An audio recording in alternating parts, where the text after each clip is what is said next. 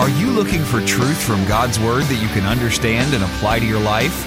You'll find it today on Make It Clear with Dr. Stan Ponz, Bible teacher and president of Florida Bible College in beautiful Orlando. Listen now as Stan makes it clear.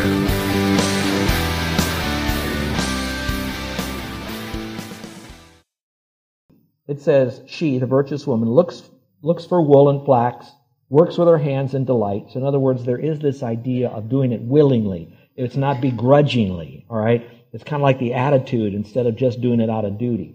And then it says, she is like merchant ships. She brings her food from afar. Now, when I read that, I thought, boy, is that a bunch of nothing for me. And then I got realizing, if I put it into today's context, it might look like this. She is like a wise woman who will go to a big box store that has things that are at much greater discount, and she brings them from afar rather than going to the convenience store right next door that sells everything 3 times as much. Yeah, I could write my own Bible, couldn't I? Well, my point being here, though, is read it more in the context of their days. They would go out, they'd look at the far ships because you could get better and other things from other places. You bring them in, you go to them, you provide it for your family. And for times there are places that you do investigation, you go out to see where you can get the best buy and stuff. But that's not all. She again rises before daylight, she gives food to her household, we covered that already. But now the next verse says, she considers a field. Considers it, really, she looks at it, she thinks about it, she's going to make an investment on this thing here. So as she's considering this field, it's to be a fruitful field. It's going to accomplish the goals that she wants out of that field. So she's not just buying property to have property, so she says she's wealthy and she owns property. She buys it. And then it says, and from her earnings she plants a vineyard, I'm assuming now, in that field that she bought. So in a very veiled way, but a very real veiled way, she's an investment woman. She invests her money. So is investing money right or wrong? It is wise when it's done with the proper biblical governance, the proper model, the proper counseling, and being careful while you do that, because remember, she carefully considers what she's doing while she's doing this thing, rather than doing it impulsively to get rich. And she's getting this to plant a vineyard. Then it talks again about she girds herself, she's strong, she takes all of this together, what she's doing, what she's making. But go down to verse 20. She extends her hands to the poor and stretches out her hands to the needy, which means she has one eye on her own family and she has the other eye on the world, particularly the needy people. And later on in verse 24, it talks about she supplies belts to the tradesmen. I believe that was to be another ethnic group of workers. So she went way beyond her own class of people, and she went to another class of people. So she provided for her own, she provided for those that are near her, and then she provided for those of another ethnicity, a tradesman group that might be out there. Let's go back to the passage again. She says she's not afraid of the snow. Why is she not afraid of the snow? Because she already knew it was going to snow, so she already prepared, got her money, saved her money, managed her money, spent her money, so that all her household are clothed with scarlet. Not just clothed, it could have stopped there, but it said with scarlet. So they had, quote unquote, VW designer clothes. They were really good clothes, quality clothes that looked expensive even. And then she made coverings for herself, etc. Talks again about fine linen and purple. Talks about her husband being known in the gates. And this thing just never quits. And I like verse 24, and I'll end with this on this portion. It says, she makes linen garments and sells them. So now, that would tell me this is an answer to an opportunity. Can women work outside the home? Now, I'm getting way off the reservation a little bit, but I'm going to say how this means. I believe her primary responsibility is taking care of her household. Read Titus chapter 2. All right. At the same time, while she takes care of her household first, those who are connected to her household, now she has the opportunity to do something else, not just in addition to or to get rich, but as also an extension of her giftedness, her abilities, personalities, gifting perhaps, all that. But she took care of her family first. So there is a little bit of a latitude out there. And I would think that since she was so well known in the gates by her husband, she was either known in the gates by her husband because her husband let other people know and bragged on her, or they knew about her because she had exposure to the community for what she was doing. And it all was about doing good for the family and then others. And so this is all a part of that passage. So men, we can really learn from this. And that's why I call it multiple streams of income. In seasons in our life, we have to be very creative of what we can do. Now, so I don't run out of time for our message today. If you would like to know, I have a document that I'll provide for you, 7 ways for you to do some creative resourcefulness. None of it, read my lips, None of it is involved in multi-level marketing and all of that. All it is what you can do seasonally from time to time to get a little bit of extra, should you have a need, to make sure that what? You take care of your family's basic needs, you get out of debt, don't forget this phrase, and stay out of debt. Getting out of debt is not enough if you're going to stay in debt again or get in debt again. All right, so I will help you with that if you'd like to have that help. There are many ways you can do to add a little bit. Here's the word seasonally. Now, if all you heard was that, then you missed my message. That is after you've taken care of your inner walk with the Lord, because it's our intimacy with the Lord that fuels our strength to be able to do the things that God wants us to do, we're teaching about. So you cannot abandon that, the intimacy, to get the other. But all in this process of what we're doing, we can't just sit around and have all this intimacy like a monk and never be able to produce for the kingdom of God that He wants us to do. So there is creative resourcefulness. It should not be at the expense of your family either. There are many people that will take this message and say, see, that's why I work so many hours. That's why I do all of this stuff. Yeah, you might have a big bank account, but you'll have an empty house. I should say it a different way. You'll have a full house, but an empty home, if you know the difference.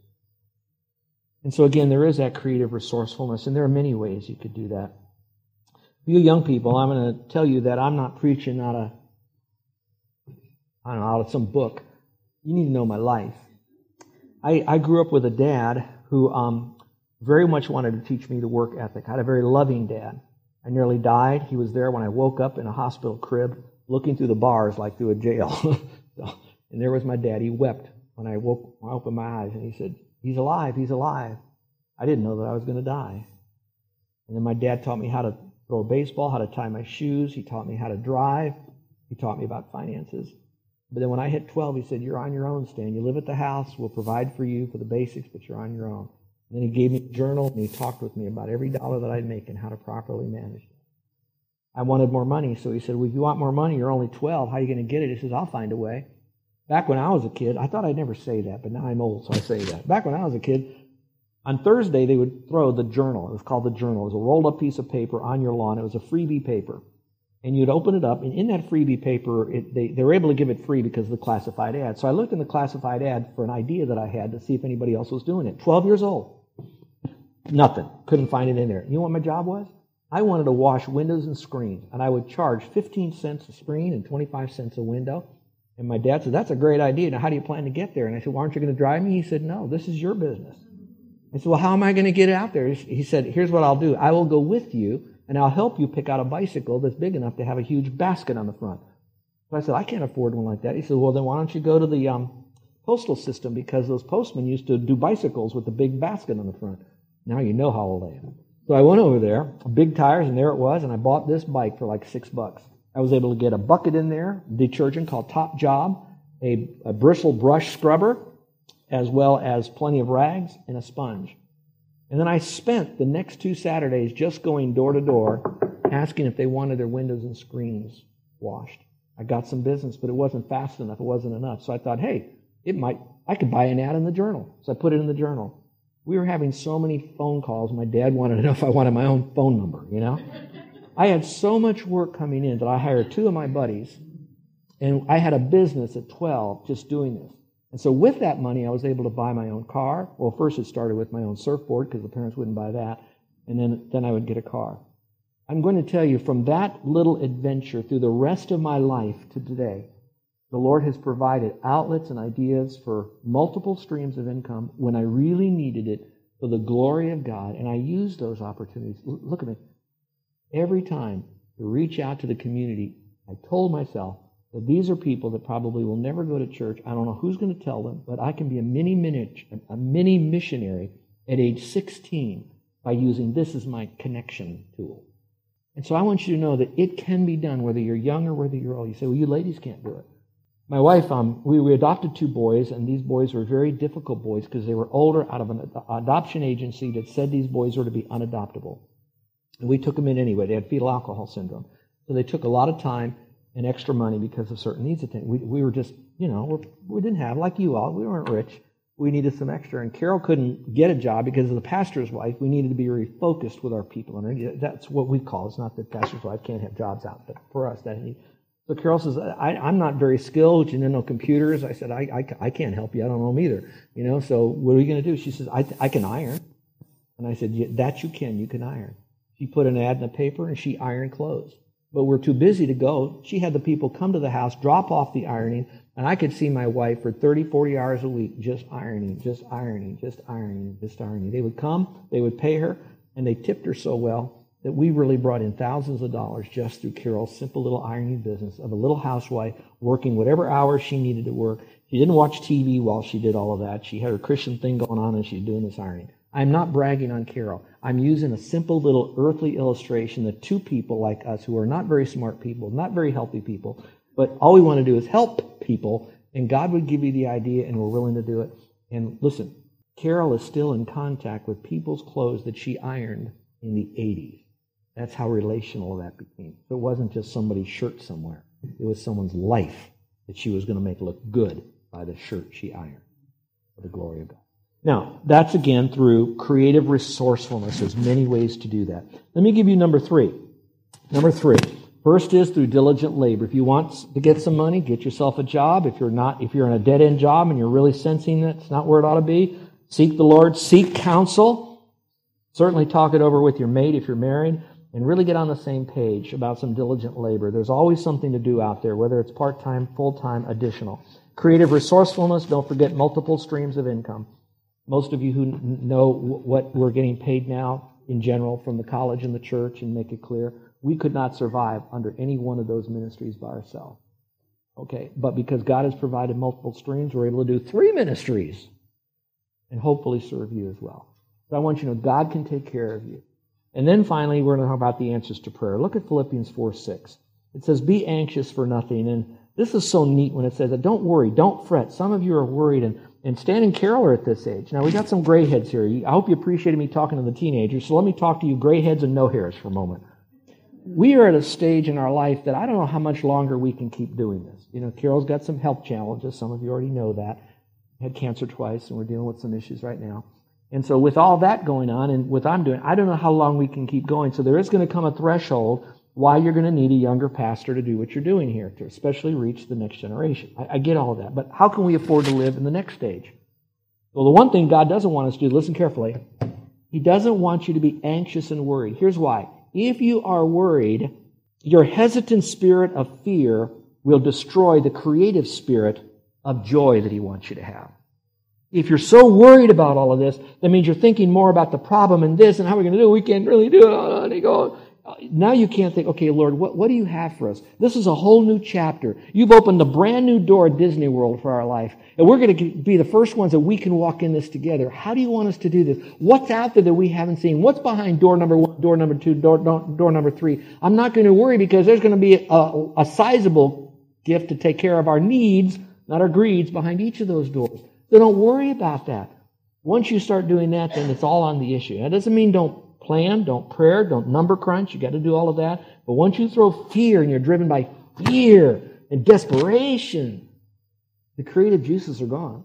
So it says, be anxious for nothing, but in everything by prayer and supplication with thanksgiving. Let your requests be made known to God. Don't let that be a verse you have underlined in your Bible, or even just memorized in your brain.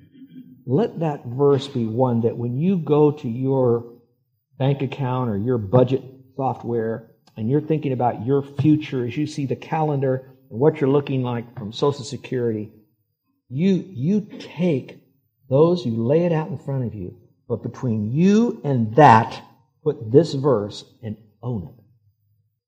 And watch God work. We moved to San Antonio in 1980. 2 kids, 2 cats, and we moved our family in a U-Haul truck. So we had 4 of us and 2 cats in the front of an unair-conditioned U-Haul truck in July from the beautiful mountains of North Carolina to the sweatbox of San Antonio, Texas. When we got there, our car died. We had nothing. So I was around the wrong crowd, and the wrong crowd didn't teach me how to steal a car, but the crowd told me that, hey, why don't you just buy this car on time? And so at that time, I overextended myself, got us into horrible debt. I had a nice car. It was a Cougar, Mercury Cougar and all that. It wasn't an SUV. I was stupid. I was wrong crowd, you know. And as I went out there, I bought that, and I had it for about a year. And I decided to teach on the whole aspect of getting out of debt. And I thought, how can I do that when I'm in debt? So I was in my office, and I prepared this message, and I came home, and you have to understand, we have a different relationship than a lot of you. I went home, and I said, Carol, guess what? I'm selling the car tomorrow. I have no idea we're going to have another car because God told us we need to get out of debt. And she looked at me, and she said, are you sure the Lord is? I said, yep. Now you know that you're going to have to walk. And I said, yep. You know that I'm going to have to walk? Yep. You know our 2 boys are going to have to walk? Yep. You know that we have no car to even do groceries, don't you? And I said, yeah, that does present a problem. So I said, let's just watch the Lord work. So now we sold the car on Monday. On Monday. I go to a Wednesday night prayer meeting, and I announce before the people, like I'm here with you. And I wasn't the leader. I was just in the crowd as we weren't pastoring then. And I said, any more prayer requests? And nobody was saying anything. So I said, I have a prayer request, but mine is different. I'm not going to give it to you as an unspoken because I think you should speak your prayer requests. If you're going to say it, don't say unspoken. Give it to the people you can, let it go. I said, but I will tell you this, that Carol and I are praying for something. I'm telling you now because I believe somehow God's going to answer that need, and I want you to know that we prayed for it without ever hinting to anybody or telling anybody that we had this need. And I said, I just want to show to you the faithfulness of God. And I want to show to myself the faithfulness. So that was on a Wednesday. Now we go through that weekend. On Monday, I'm sitting in my office, and I get a phone call, and this guy said, I was sitting in church on Sunday, and the Lord prompted me and thought, you don't have a car. I have an extra car. Why don't I just give the Ponzes a car? Would you like to have my car?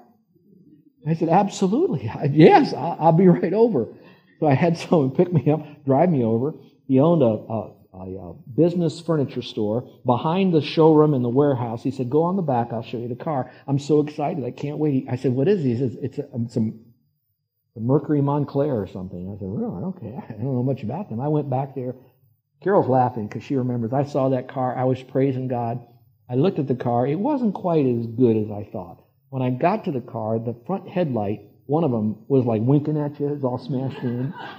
I had to get in from the passenger door, climb over the console, get into the bucket seat, and it was off the track, and it was dented because the door was smashed in.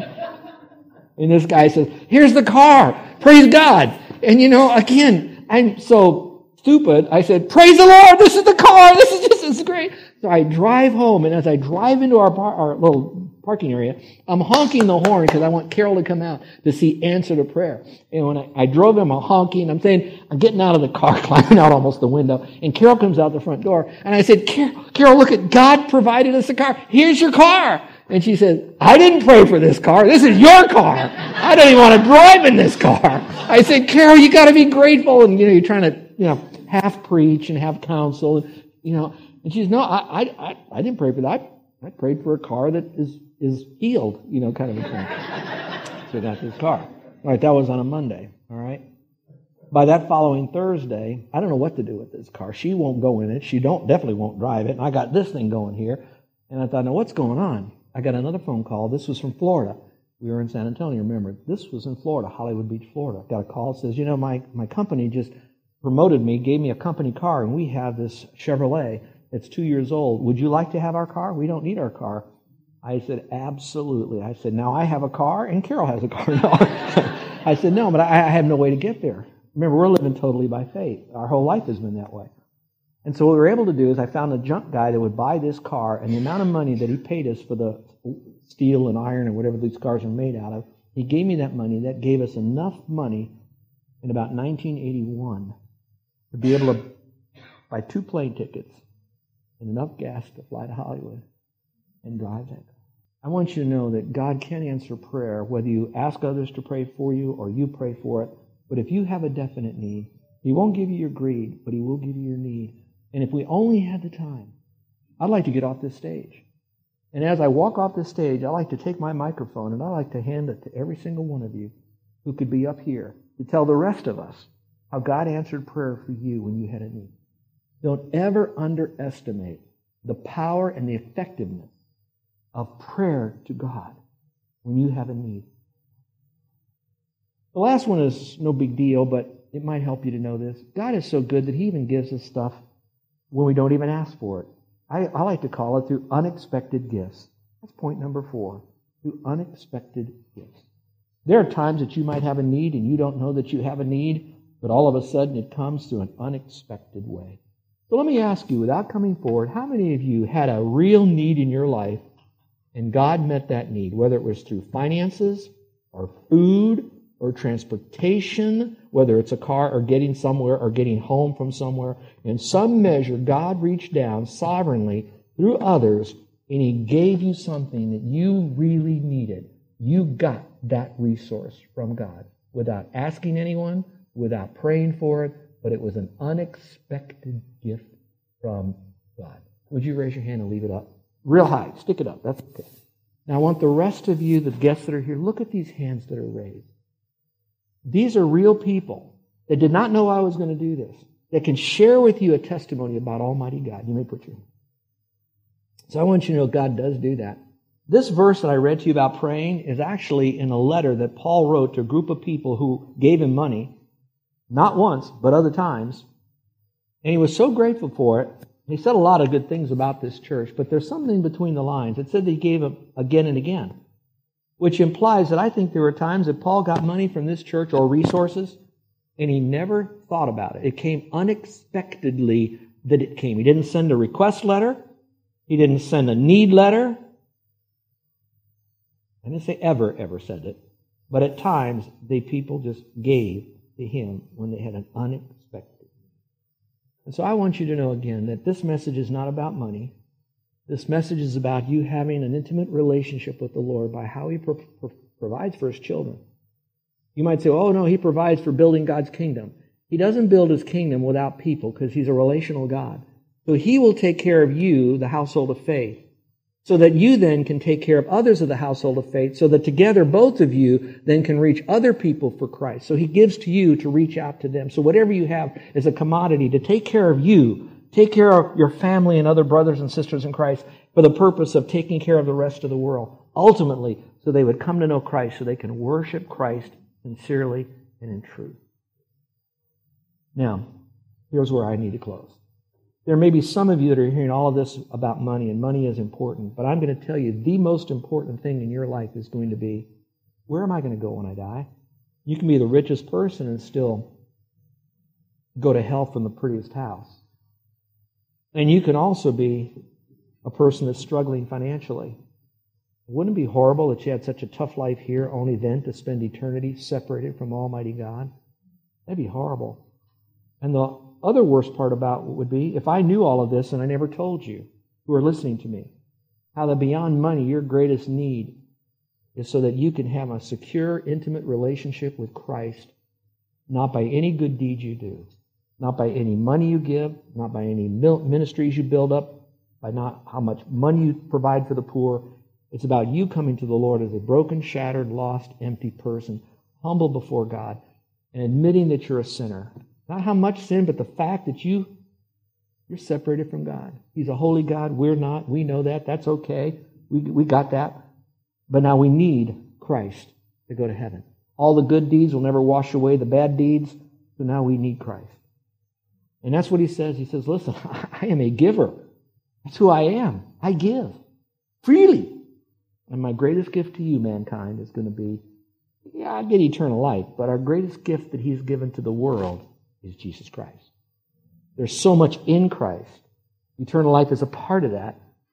The eternal part of that. But it's not only that. But I pray that you'll trust Christ as your personal Savior. By grace alone, through faith alone, in Christ alone, all for the glory of God alone.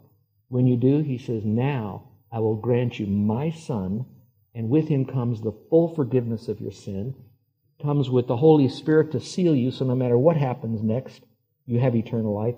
It comes with the ability to begin understanding God's Word. It comes with the power to be able to live God's Word. It comes with the fact that you will not only be in heaven, but you'll be in heaven with me forever, He says. And He says, all you've got to do is to trust me when I say to you, he that believes on me has everlasting life. Not a theological statement, but trusting Him for the full forgiveness of sin. that He is God. He did die. He rose again. You're listening to Make It Clear with the teaching of Dr. Stan Ponz, founder of Make It Clear Ministries and president of Florida Bible College in beautiful Orlando, Florida. Make It Clear is dedicated to taking the Word of God with clarity into every person's world. It is the support of listeners like you who make the ministry of Make It Clear possible. You can provide your tax-deductible gift to Make It Clear online by going to makeitclear.org. Or you can mail your gift to Make It Clear, P.O. Box 607901, Orlando, Florida, 32860. Thank you for helping us make it clear. If you would like to have Dr. Ponz speak at your church or event, please send us an email at tellmemore@makeitclear.org. Thank you, and remember to make it clear.